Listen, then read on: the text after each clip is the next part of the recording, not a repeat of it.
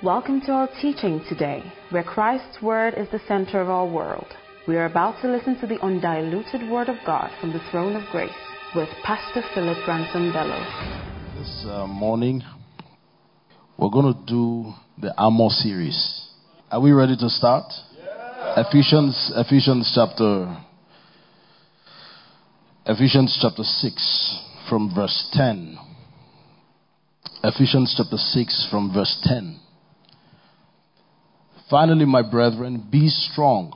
Say with me, I am strong, in the Lord. And he moves on to say, and in the power of his might. Then verse 11. Put on the whole armor of God, that you may be able to stand against the wiles of the devil. For we do not wrestle against flesh and blood. Look at your neighbor and say, it's not a flesh and blood matter. We do not wrestle against flesh and blood, but against what? Principalities, against what? Powers, against the rulers of the darkness of this age, against spiritual hosts of wickedness in the heavenly places. So what I want you to know that you're up against is not your mother-in-law in the village, or your mother-in-law who came to visit you, or it's not a mere human being. You're not, a mere human being is not your enemy. The Bible is clear who the enemy is. The Bible says your adversary, the devil. So the adversary is the devil, not a human being. And it's the reason why many superstitious beliefs arise from the church, because people are made to believe that the enemy is a person. The enemy is not a person. Your enemy is not a human being. The Bible is clear that we do not wrestle against flesh and blood. You must be able to distinguish between what is on someone and the person. Because people act by influences. People behave in the way they do because of what is on them. So you must be able to attack that and deal with that. So you are not wrestling against flesh and blood, but against principalities, against powers, against the rulers of the darkness of this age, against spiritual hosts of wickedness in the heavenly places. The next verse. Therefore, take up the whole armor of God, that ye may be able to withstand in the evil day, and having done all to stand. So it's clear in this verse that the purpose of the armor is for you to stand. Okay, so why are you? The devil wants to get you in the place where you have to fight. And when you fight, now let me explain the context of fighting. The context of fighting here is that you bring yourself to the beginning of what Christ has already finished. You are not supposed to start what he has done. You are supposed to stand on what he has done.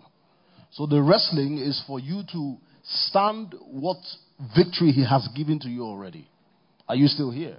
So I am wrestling to stand. I am putting on the armor to stand. That's the point. Because if you are to fight or engage in any battle, you are indirectly saying that the work has not been done. You don't fight for victory. You fight from victory. Do we understand that? So let's say that together. I fight from victory. Not for victory. So you're not trying to win the battle. The battle is won already. You're not trying to be in Christ. You already are in Christ. I mean, if the faith was you trying to be something, nobody can be it, because it takes righteousness to be it. So you couldn't do it by yourself. So here the Bible says, therefore take up the whole armor of, look at the scripture very well. Take up the whole armor of the believer. What does it say? It says take up the whole armor of whom? Of God, that ye may be able to what? Withstand in the evil day. The evil day is coming. The evil day is the day of accusation. The evil day is the day where You don't feel prepared. That's the evil day. The evil day is when there is a word against you. When there is an accusation against you. That's the evil day. He said, therefore, take up the whole armor of God. Now, can I say something? If you remember the Marvel movies, the one you see this guy, what's the name of this guy now? Iron Man. When Iron Man gets behind the armor, do you see his face or you see the iron? So you see the iron. Now, it doesn't matter who is behind it. Right? So it doesn't matter who is behind it, because who is behind it takes the appearance of the armor itself. So at that point, the appearance of the man behind the mask is the mask. So when the Bible says put on the whole armor of God, you're not putting your own armor. I want that revelation to enter your spirit. That is not my armor. It's not my armor. It's not your armor. It's the armor of God. So what happens when you wear the armor of God? Who do you look like? I'm going to show you in this armor that everything here is a consciousness. Everything that the armor is about is a consciousness. That you may be able to stand in the evil day, and having done all to stand. Now let's see verse 14. It says, stand therefore, having girded your waist with truth, having put on the breastplate of righteousness. So let's count them. Number one is what? Truth. Number two is what? The breastplate of righteousness. Then number three is what? Having shod your feet with the preparation of the gospel of peace. Follow me. Oh. That's number three. Then number four. Above all, taking what? Shield of faith. That's four. With which you quench all the fiery darts of the wicked one. Then number five. The helmet of salvation. Then number six. The sword of spirit. Now, flip back to number one. Flip back to number one. That's the first one. I think that's verse 14, right? If you look at all the armor there, nothing there is for you. Just carefully look at all the armor. There is nothing there that is yours. The truth is not your truth. The truth is his truth. Look at the righteousness there. The righteousness is not your righteousness because it's the armor of God. It is your righteousness. What's the next one?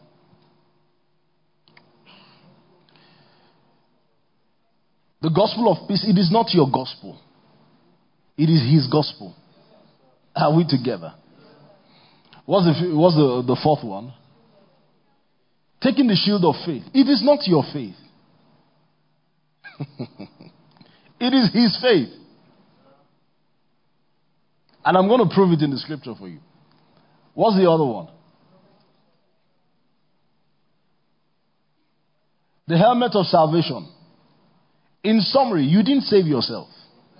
It is his salvation that he saved you with.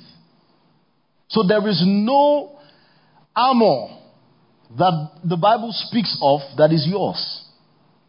Everything was given to you. That's why it's the armor of God, not the armor of the believer. So, let me put it in this way. You did not grow up in Christ to walk the armor or configure the armor. You just took the armor and wore it. You didn't mature in Christ, in God, to fabricate the armor.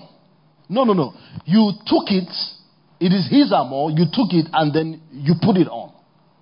So let's flip back to the first one. What is the first armor? The first armor is the belt of truth. Say with me, the belt of truth. So the Bible says that you put on the belt of truth. Now, you know, if a man wears his trousers, shirt, and if he doesn't put a belt, he can't hold his clothes, right? So it is the belt that holds everything together. This belt of truth is what holds the other armors, everything that you're supposed to put on together. That's what holds it together. So, what is the belt of truth according to scripture? Let me say by introduction, the belt of truth is not telling the truth in this place.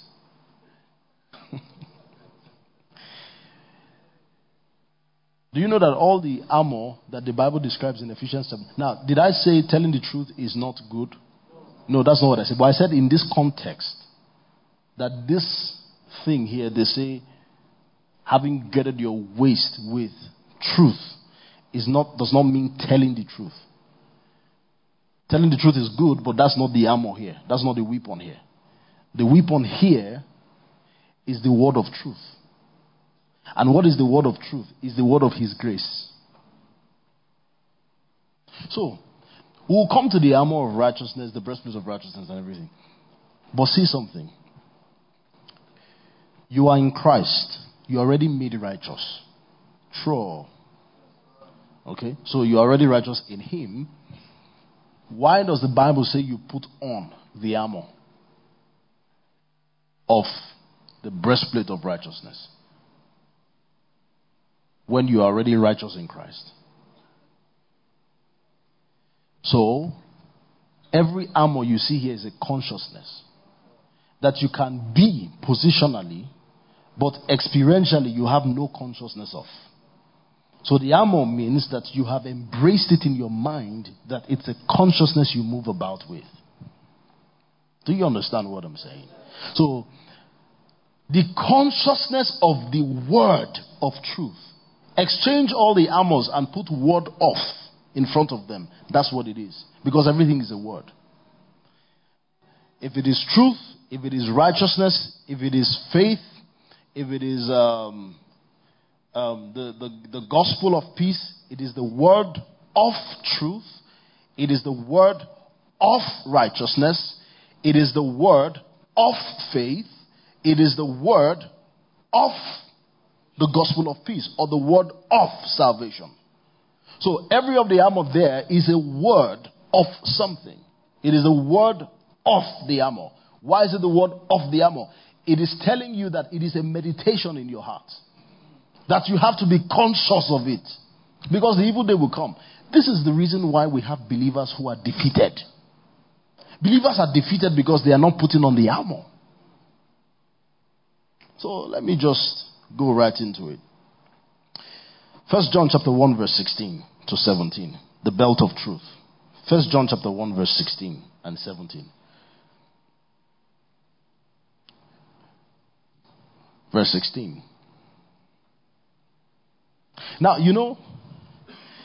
so let's follow this logic with me. Let me ask you a question. What is the purpose of armor? To protect yourself, right? Okay.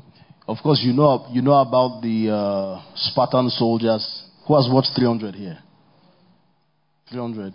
Those guys at the age of 12, they're already built to be soldiers. One chest is like your whole stomach. But with the wideness of their chest, you know what killed them? Arrow. As simple as arrow. The Romans are wiser, and they said to themselves, rather than building well fabricated and built chests that will be exposed, let's fabricate a breastplate to protect ourselves. So the Romans are the ones who started to craft out that armory look of the soldier. So you see the Romans with the helmet, you see them with the breastplate, you see them with their shields. And it was in the days of the Romans that Paul wrote this scripture. So he saw a revelation of a Roman soldier, and the revelation of the weaponry for the believer came to him. That this is how the believer survives the evil day and tough times. I know you are in Christ though. But if you don't wear armor, you would expose yourselves to attack. So now this is the point. Why do you wear armor? You wear armor to protect all the vulnerable places in your body. Is that correct? If you have put on the armor, What do you think the devil is after? Is he after the parts that the armor has covered? Or is he after the removing of the armor? I don't know if you are following my conversation. Because if you are without armor, he goes for the vulnerable spot. So Pastor Victor, please stand up. Where is Bassi? Oh, Michael's chest. Don't try Michael's. No, where's Peter? Where's Peter? Where's Peter? Yes. Come. In fact, I'm going to use Peter because Peter doesn't need to wear armor. His chest is already armor. Praise God.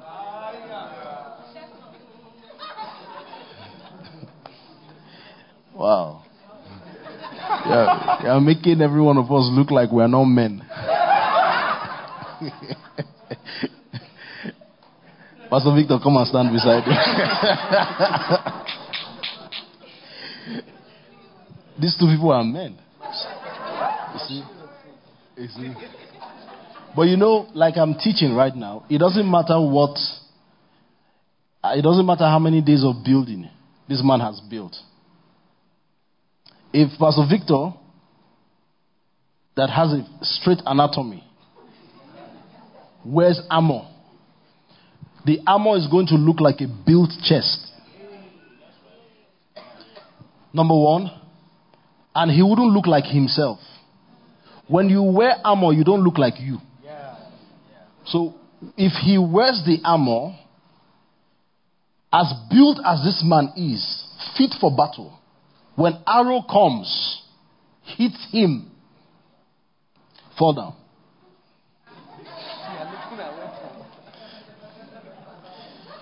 When arrow comes and hits this one who is wearing armor, what do you think will happen? The arrow would likely move away, or even if it pierces him, or like a bulletproof, right? Even if it pierces him, it won't kill him. Look at your neighbor and say, wear armor, wear armor, wear armor. Don't be strong in yourself. That's the point. Oh yeah, stand up, man of God. Yeah. Don't be strong in yourself. Now, let's say this is the enemy. Come to this place so that everybody can see. Pastor Victor, you are elevated. Come forward. Amen. Let's say this is the enemy. Let's say this is the believer. This is the belt of truth, and then this is the breastplate of righteousness that he has worn. So the first thing we're dealing with is the belt of truth. I hope you know that if he's not wearing belt, it is easy for the enemy to give a blow to him there. And that's easier for the enemy, right? But if he puts on a belt, what do you think the enemy will try to do? The enemy can't give him a blow yet because he's wearing the belt. Because he's guarded, he's protected. So what does the enemy? The purpose of the enemy is to take the belt away. Now, what is this belt? This belt, not First John, John chapter 1 verse 16. John chapter 1 verse 16. John chapter 1 verse. It says, and of his fullness. Now let's all read it together. We have all received what? No. And of his fullness we have all received. Then comma. And grace for grace. So stay here. The context is what? Grace. Somebody say grace. Grace. What have you received? Grace. Shout it loud. What have you received? I can't hear you. Grace. My body has been very strong since yesterday, so I may not feel myself, but let's flow together. The Holy Spirit is moving, is bouncing up and down here. What is the context here? Grace. Shout it again. Grace. Good. Now move to the next verse. Talking about grace, it says, verse 17 says, for the law was given through. That is, the law was given. There is a sense of distance from the one who gave and the one who received. You know, the Bible says, of his fullness you have what? Received. Then it now says, comma, grace for grace. What have you received? Grace. What did they receive? The law. But the way the law came to them is not the way we have received grace. Let me show you. It says, for the law was given. You know, when somebody brings a gift to you and presents it by hand to you, it's different from when he sends his driver. When he sends his driver, it might be dependent on relationship or the importance. But if he comes by himself, it's honor. Now, the law was given by Moses. You know when Moses said he saw the back of God? That person Moses said he saw, that was God, right? Scripture in the New Testament tells us that the mediator of the law was an angel. That it was through an angel that God actually gave the law to Moses. Nobody has seen God at any time. So when Jesus showed up on the scene, the Bible says that he is the full expression of God. The Bible says in him dwells all the fullness of the Godhead bodily. So let's see. It says, for the law was given through Moses, but grace and truth came. So what's the difference between giving and came? God sent the law. He flung the law to the people. Okay, if you want law, take law. But when it was time for the dispensation of grace, what happened? God didn't, you have received grace and grace was not thrown to you. Grace came to you. So see what the Bible says. It says that but grace and truth came through Jesus Christ. Now hear this. Grace and truth are not two different things. Grace is the truth. And truth is the grace of God. Are you hearing what I'm saying? So truth is the grace of God and grace is the truth of God. So what is the consciousness that, because I told you all the armor is consciousness. Is somebody hear what I'm saying? There is no armor, there's no belt anywhere you're supposed to go and pick up and wear. No, there's no belt anywhere. The belt is in your head. The breastplate is in your head. The helmet is in your head, is in your mind. The preparation, the sandals, wearing shodding your feet with the preparation of the gospel is in your mind. So everything is in your mind. Now this truth is a consciousness in your mind. What is this truth? That God is gracious to you. That's the truth. And what is the grace of God? It speaks of the love of God. It's not telling the truth. It is being conscious that he is gracious to me. Hallelujah. So, the truth of God is grace, and the law came by Moses. It is is God not forsaking you in your own inconsistency? Now, what is the attack of the enemy here? So, let's say this is the enemy, and you are wearing the belt of truth. What is the attack or the nature of the attack on this believer here that is wearing a belt? This belt means truth. And the truth is the grace of God. And we know the grace of God is the love of God to us. That God loves me all the time. So the attack is anything that tells you that God doesn't love you. That is spiritual attack. It's not having nightmares in your dream. It is those days where you sit down and begin to contemplate if he loves you. Those times, that's what we call spiritual attack. The believer is under attack when he's contemplating if he's loved by God or not. You're under a serious attack. Because if you have lost conviction of his love for you, do you know what Paul said? Show me Romans chapter 8, verse 34. Romans chapter 8, verse 34. He said, who is he who condemns? It is Christ who died. Let nobody condemn you. Jesus is the one who died for you, not anybody.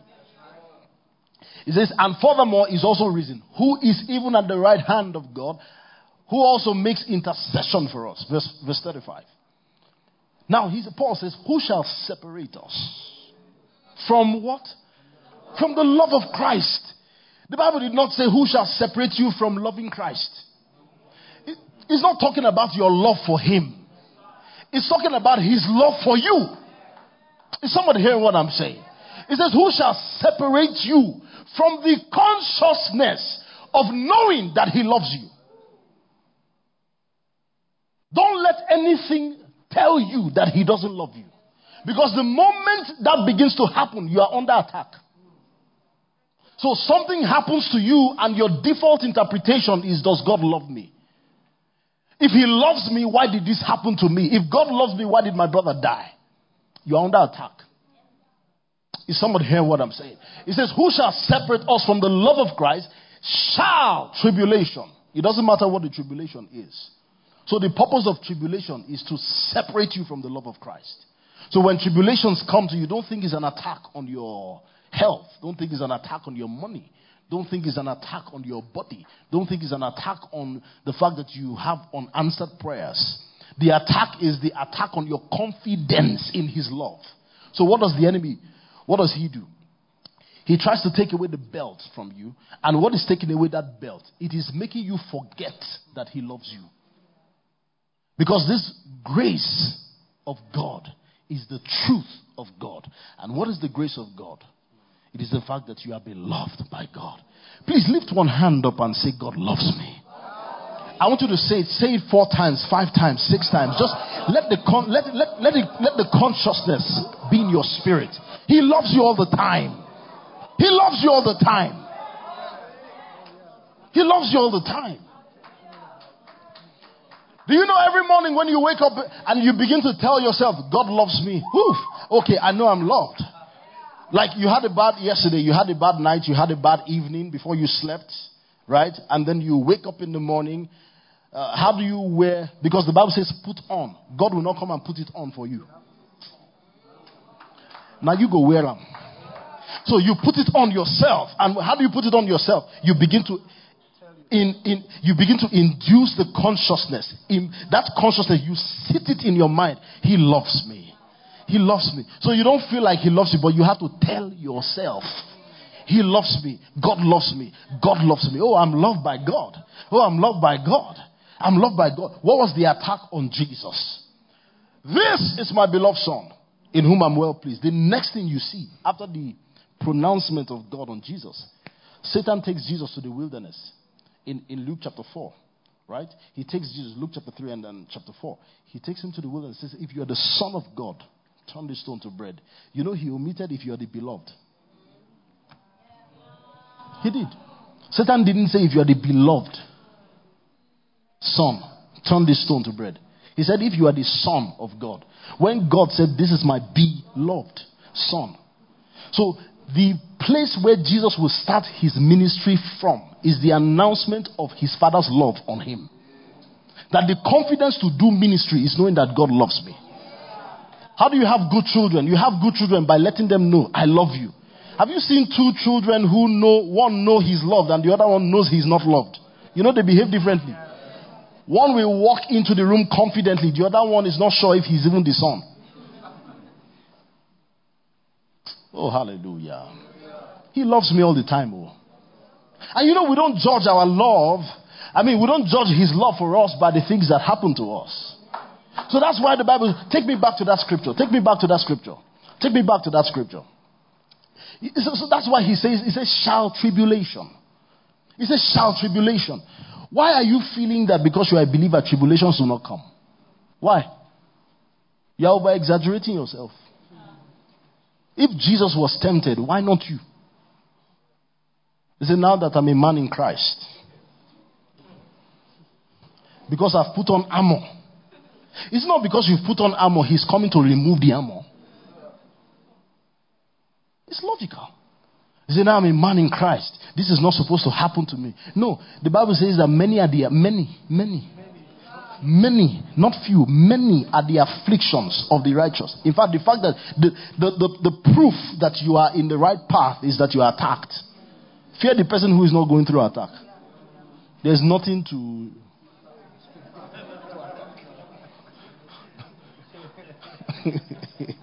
At Pororo, I was watching when he was telling a joke how a man liked a gate and took all his investment, bought gate, didn't build house. The gate can build house, but he used the money to build gate. And Armour saw the gate and said, if this is the way the gate is, the house must be wow. They spent 6 hours breaking down the gate to see empty land. The owner of the house was sleeping in mats. And then they said to the man, why didn't you tell us that there is no house and you put gates? The man said, if I had told you, you would not have believed. Seeing is believing. But you know, armed robbers don't go for what is not attractive. By passing through a gate and fence, they know something is in this house. When the devil is looking at you, he knows that you are full of treasures. So when he comes at you, it is prophecy. It's prophecy. That the promises are showing forth. That's why he's attacking you the way he's attacking you. You say, oh, pastor, I'm under attack. It means you're on the right path. Keep on going. Keep on going. You're on the right path. Keep on. It's not strange. The Bible says, count it not strange. When you go through various trials, don't consider it strange. That this one happened to you. After you finish from one, this one happens to you. You know what to do. Focus on the purpose. So that attack is not the purpose of your life. Did you get that? Focus on the goal so that you don't live your life like Joshua, who lived his life fighting battles and there was yet more land to conquer at old age. So God said to a man, I've called you to build a house. And on the way to building the house, he saw people attacking him. He dismantles them. Another person comes. He dismantles the person. When he's now 75, that's when he's taking the first brick. That's not your story. That in the midst of the attack, your sensitivity and the fact that you are able to see the purpose for which God called you, you don't lose sight of it, even though you are more than conquerors. So your testimony is not, Pastor, I'm more than conquerors, and there is no fulfillment of purpose. Is somebody hearing what I'm saying?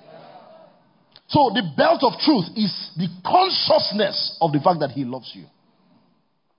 If a believer, hear me everybody, if a believer loses this consciousness, all others will fall apart. You see that love? You say, why are you telling us every time, Pastor, God loves me, God loves me? Because that's what is holding everything. It is because he loves you, you are assured of salvation. Helmet of salvation. It's because he loves you, you know you are righteous. It's because he loves you, you can preach the gospel. Is somebody hearing what I'm saying? So the love of God is what holds every other thing. So what is the enemy trying to do? So this is the belt. This is the belt. The purpose of the attack is to loosen the belt. But the believer is stopping the enemy from touching the belt. Don't touch my consciousness of his love for me. That's what you are saying. Every day. No money, no money, no money, no money, no money. If God loves me, even me, I care for my own little ones. How can God say he loves me and he's just leaving me like that? Maybe you lack wisdom. It's not God. No money, no money, no money, no money, no money. And before you know it, from no money, no money, no money, he doesn't love me, he doesn't love me, he doesn't love me. That is spiritual attack. It's not when Satan does, wow. That's not it. It's not when you have nightmare. Blood of Jesus. No. That's not necessary. See this one. That's not when you have spiritual attack. Spiritual attack is when you begin to doubt his love for you. Look at your neighbor and say, he loves me all the time, all the time. All the time, God loves me. Tell yourself, he loves me all the time. So what does Satan want to? He wants to pull that consciousness away from you. So he's not telling the truth here. The weapon here is the belt of truth, which is grace and truth came. And that truth is the grace of God. That God is always gracious to me. So Satan comes to tell you. But you know you are not consistent. You know you are wearing the armor. Now hear this. The purpose of the attack is to make you responsible. If you are ahead of me, you will get it. Yeah. The purpose of the attack is to make you responsible. But the one who knows how to hold the armor knows that he's not responsible. Don't go and tweet it because nobody will understand what you are tweeting if you are not in my message. That grace makes you not responsible. Dr. Phil. I'll start getting a lot of messages and calls. Pastor, what are you teaching your people? My people know what I'm teaching them. Grace, this belt of truth, is trying to make you responsible for consistency. Responsible for faithfulness. But because you are wearing the armor of God, not the armor of the believer, what do? You deflect. So the attack comes to you. You don't stay and be responsible. Yes, it's true. Was I faithful? Was I really consistent? No. You say, ask Jesus. Is he consistent? Is he faithful? Is he gracious? Has he always been faithful to me? Is somebody hearing what I'm saying? So when you hold it and you are, because some of you have lost the consciousness of God's love for you because of what you are doing. And you all of a sudden have moved it to God doesn't love me. Wow. Satanic attack.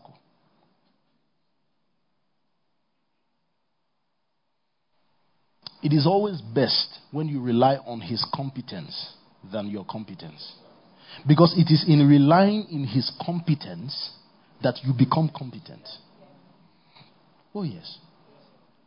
You know, the one who something is brought to and something is done for has life easy and doesn't need to live life by sweating. Did you know that Saul went about looking for a donkey? And while he was looking for a donkey, he found a prophet. And when he found a prophet, he found a throne. Saul went looking for a donkey. He found a prophet on his way and then found a throne. And eventually found a donkey. That's types and shadows now. But David was in the backside. David was not going to look for a throne. The throne came to look for him. That one was sustained by grace. See, let your life be that you are on the consciousness of that. He was running after you to find you. You know, there was a place Paul said that you know God, or rather, you were known by God. That it is not that you found him, he found you. If this consciousness is in your spirit, that somebody looked for you. You know that song we always do, oh, the overwhelming love. Oh, the overwhelming. Blah, blah, blah, blah, blah. He says he chased you. He's like that shepherd who had 100 sheep and did not say because there is 99 left, may that one go. Even that one, I've been tired of that one. Every time, meh, meh. Go. That's not the kind of shepherd we have. Even when you are misbehaving, he ran and he looked for you. He picked you up, he cleaned you up. Thy rod and thy staff, they comfort me.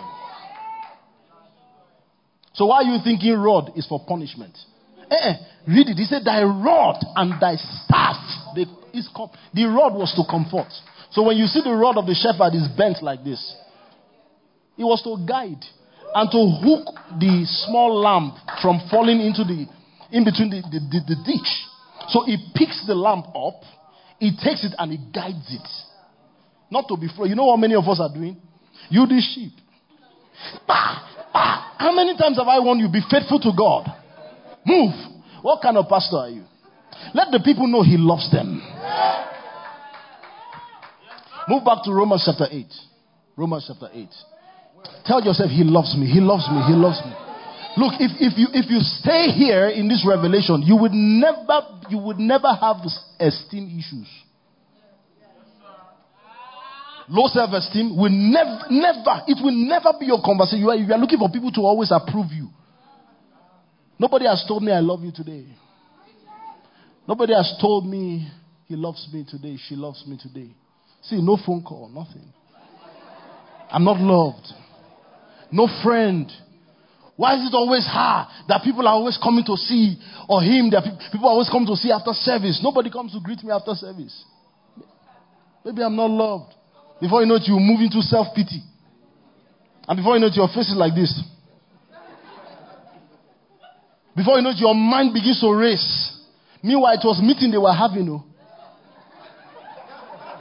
And you thought they were sharing love. You see how your mind can travel if your mind is not renewed. You walk up past and nobody greets you. God still loves me. So it doesn't change anything that he loves me. Whether you greet me or you don't greet me. Whether you tell me you look good.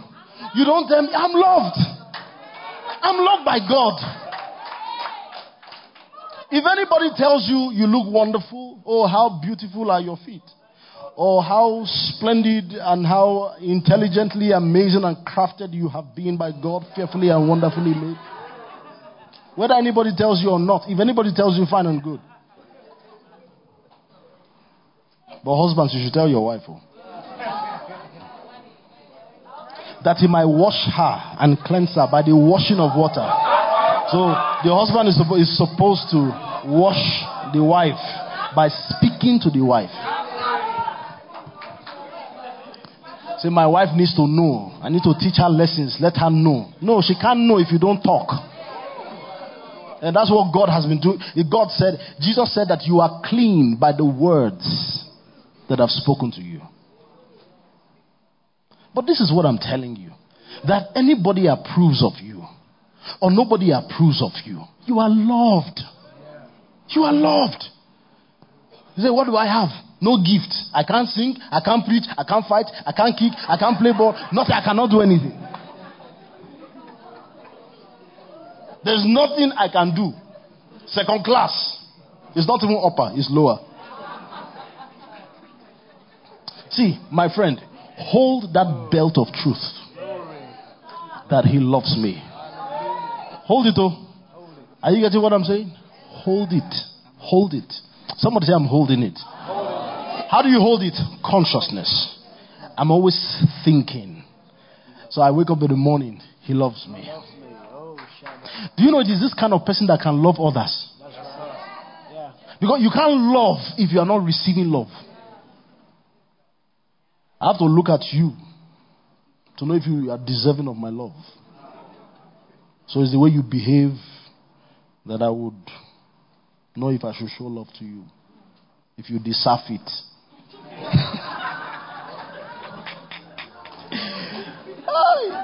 Oh, my people. Oh, Jesus. Somebody came to my house one day and said, "Is your daddy around?"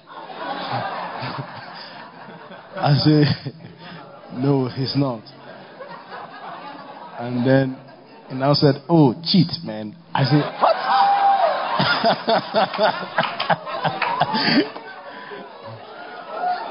All right, take the number down there. Ho hit, ho hit, ho. I'm like, woo! I love my people, you know. You don't look at anybody and say you are deserving of my love. Oh yeah. It is the man who has not been grounded in this belt of truth, which is the consciousness of the truth that he's loved by God, that finds it difficult to loving people and forgiving people. It takes a whole person to forgive. Are you hearing me? It takes somebody who is grounded. The Bible says that if you have not loved, it means you are not perfected in love. What does that mean? It means that your ability to love is because you have been whole in love. You have become perfected in love. Offenses can't stay. In fact, because of this belt of truth, you are looking for who has offended you. Yes, you. Have I forgiven you? I forgive you. You are moving about to forgive anybody. Wow. Love. Don't let the devil take that thing away from you. The consciousness of the fact that he loves you. He says, who shall separate us from the love of Christ? Shall tribulation or distress or persecution? Are you persecuted? Are you in famine? 2 days of famine, no food in the house. Things are tough.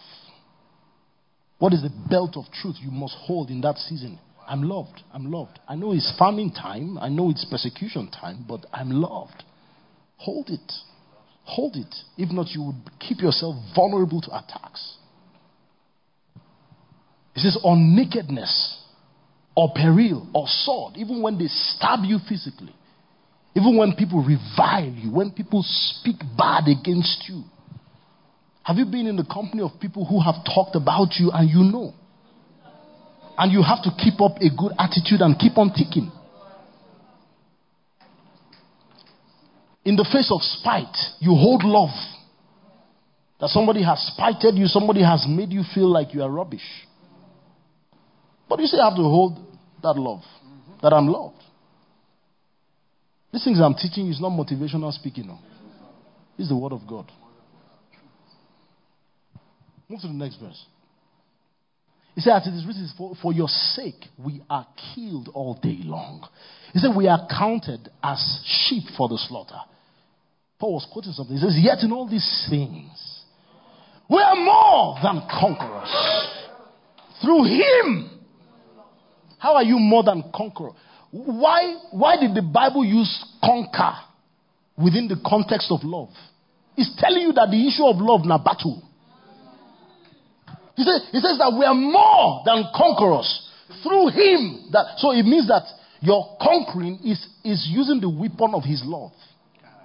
It's a weapon. That's the truth. That you are loved. You know, I just feel as I'm talking right now, there is a how do I put, dispelling of negative emotions of people's hearts. The way I've spoken tonight, this morning, if your heart is ready to receive, you would not have anything in you to contain hate. You can't. You can't. No matter what the person did to you. Did you see the video of that boy who forgave the white woman that killed in America, that killed his brother? That thing is not common. But the gospel makes it common. You know, it's easy to interpret the gospel when it is somebody else's story. You have people you don't like to talk to. I'm talking to you. They say, oh, let the love of God reign in your heart. Okay, what? You don't go too far. I'm not saying in Germany. I'm saying in your neighborhood, around you, your friends around you. That there is somebody around your space that you are struggling, you are avoiding. The Bible says, if it is possible, live peaceably. Hebrews chapter 12 tells you, it says, without holiness, no man shall see God. And it's not saying that if you are holy, or if you are not holy, you can't see God. That's not what he's saying. He's saying that without your display of holiness, nobody will see God in you. Go and read it very well. Scriptures that have plagued religious people to say, Pastor, the Bible says, without holiness, no man shall see God. Your deepness in the voice does not make it more true than it is. If it's not true, it's not true. Without holiness, no man shall see God.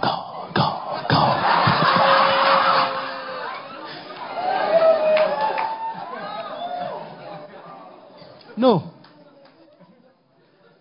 don't have time. I don't have time today. Maybe on Wednesday or something. He said, yet in all these things. Somebody say, yet. I want you to shout the yet. Shout it. Say, yet. Yet in all these things, we are more. You are more than conquerors because you conquer nothing. You are standing on what he has done for you. Verse 38. He said, for I am persuaded. When Paul gets to that point and he begins to say, I'm persuaded, he knows what he's saying. He says, for I'm persuaded that neither death nor life, nor angels, nor principalities, nor powers. You know, the Bible says, for we wrestle not against principalities and powers. He's saying all these things again. He said, I'm persuaded that neither death, whether it is death, whether it is life, whether it is enjoyment, whether it is suffering, nor principalities, nor powers, nor things present, nor things to come. Move to the next verse. Nor height, nor depth, nor any other created thing shall be able to separate us from the love of God, which is in Christ Jesus our Lord. Look at your neighbor and say, nothing, nothing, nothing.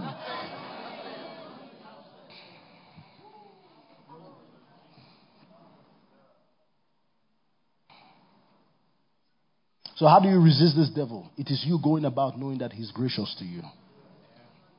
God is gracious to me. Hallelujah. God is gracious. You go for a contract, they deny you. What is your comment? Not now. Wow. God is gracious to me. He's mindful of his servant. See, I'm teaching you how to respond in the evil day. Evil day. Evil day. There's a reason for weapon. Weapon is when there's battle or when there's a wrestling. So when things are going off, how do you respond? With this consciousness that you tell yourself, he's gracious to me and he loves me. Number 2. I'll probably end in number 2 or 3. I can't do all of them. Breastplate of righteousness.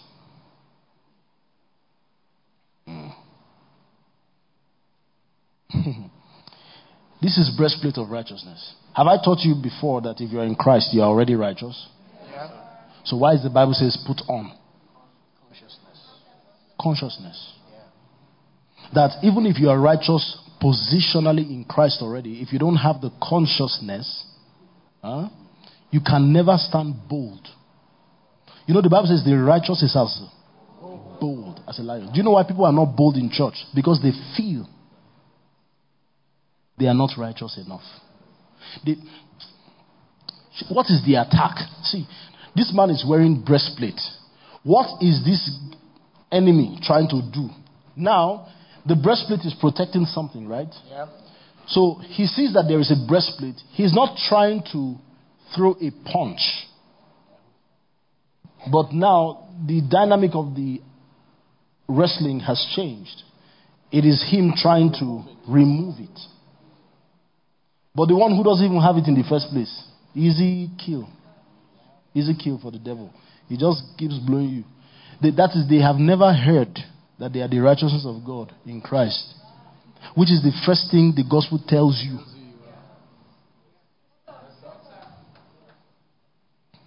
That when you got saved, the way to start growing in the faith is to feed on the grace of God. You know, I've shared this thing with you in 1 Peter. That babes should take milk. And that milk is the grace of God. You know, I've taught you that before. So if a baby is not taking milk, which is the grace of God, what has the baby been eating? So a believer is 12 years old in the faith. 12 years old in the faith. He's been born again when you were a teenager. For some, before you were even born. But he has never known that he was the righteousness of God in Christ. He never knew that he was righteous. The pastor never said it. When you open the scripture to read it, you never saw it in the Bible.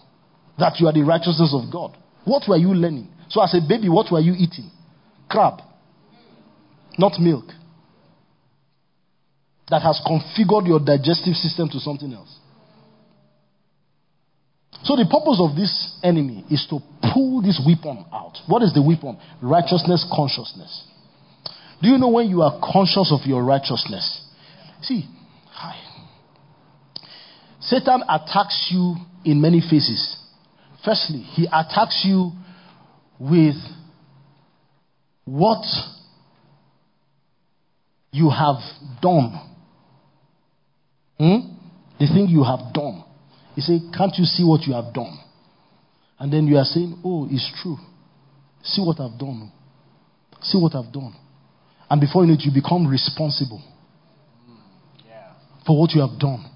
Meanwhile, if you are wearing weapon, you are not supposed to be responsible because it's not your weapon. So it's not about what I have done. So what do you do wearing breastplate? You deflect. So the accusation is, can you explain what you have done? Your mind is talking to you, but you think it's your mind. You don't know it's an attack.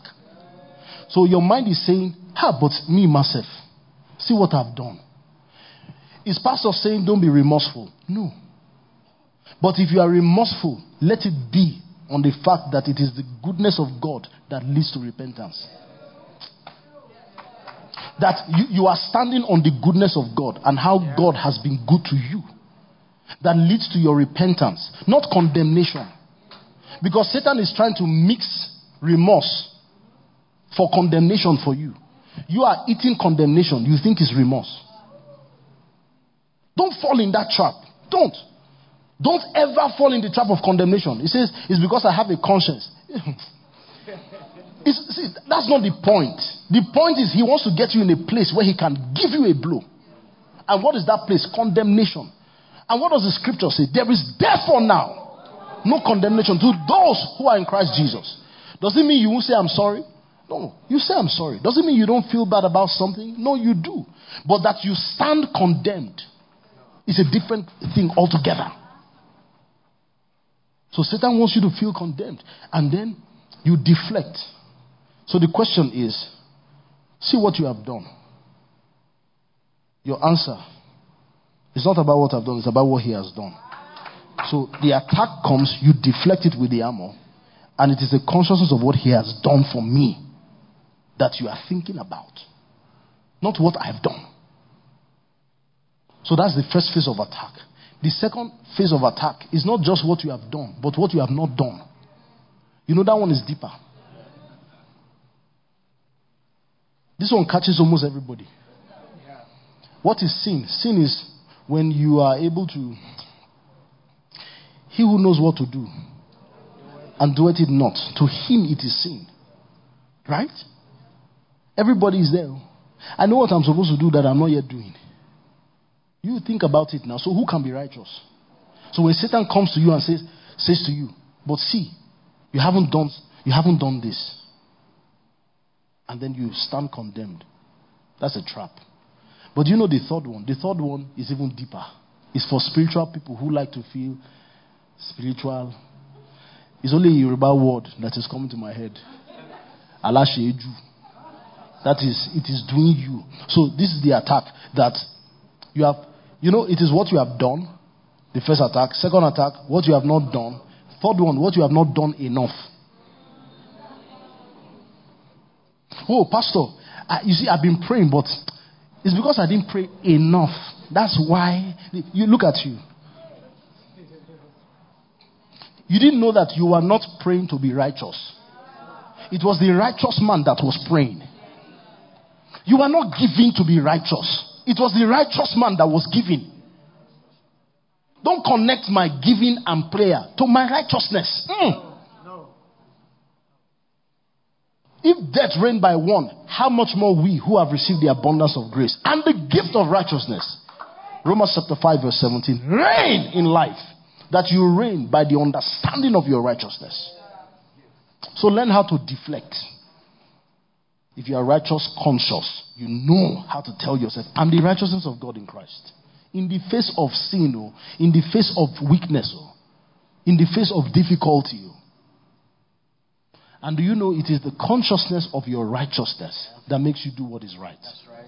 That's right. Is somebody hearing what I'm saying?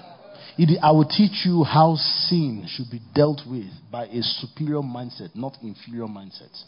I will teach you another day. Oh, hallelujah. Glory to God. I'm righteous. I'm righteous.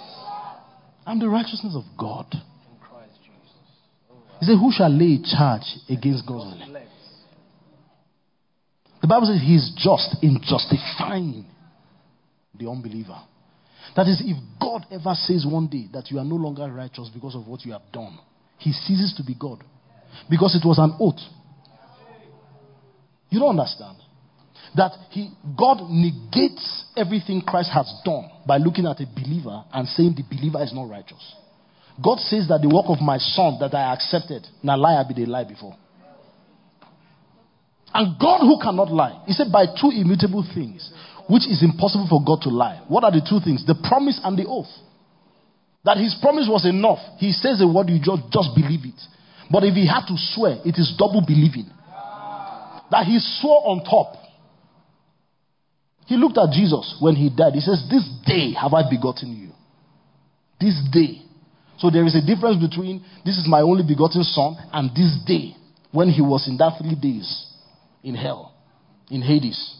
He said, this day have I begotten you. It's not the same. For God so loved the world that he gave his only begotten son. As he came, he was born. For unto us a child is born. Unto us a son is given. He was born.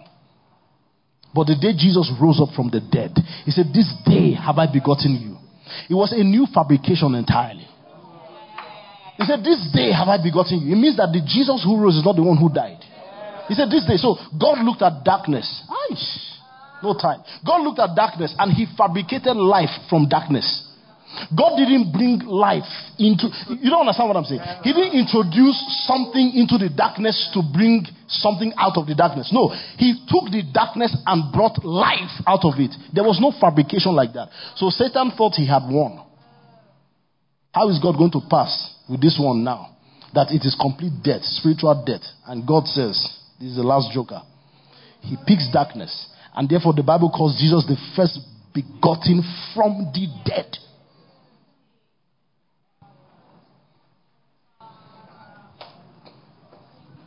That he picks darkness. So he's the first begotten. You were begotten from there. And that's why I teach that you are hell tested.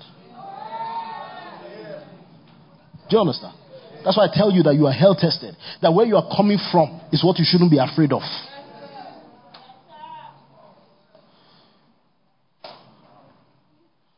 So that breastplate of righteousness is your consciousness. Sorry, come and take my iPad, because if I talk like this now, we'll just continue talking. But the last one, I must say this one. Shodding your feet with the preparation of the gospel of peace. I will continue on this one on Wednesday. But let me give you the introduction. That you shod your feet with the preparation of the gospel of peace. The Bible did not say, be prepared for the gospel of peace. I'm waiting for somebody to catch it though.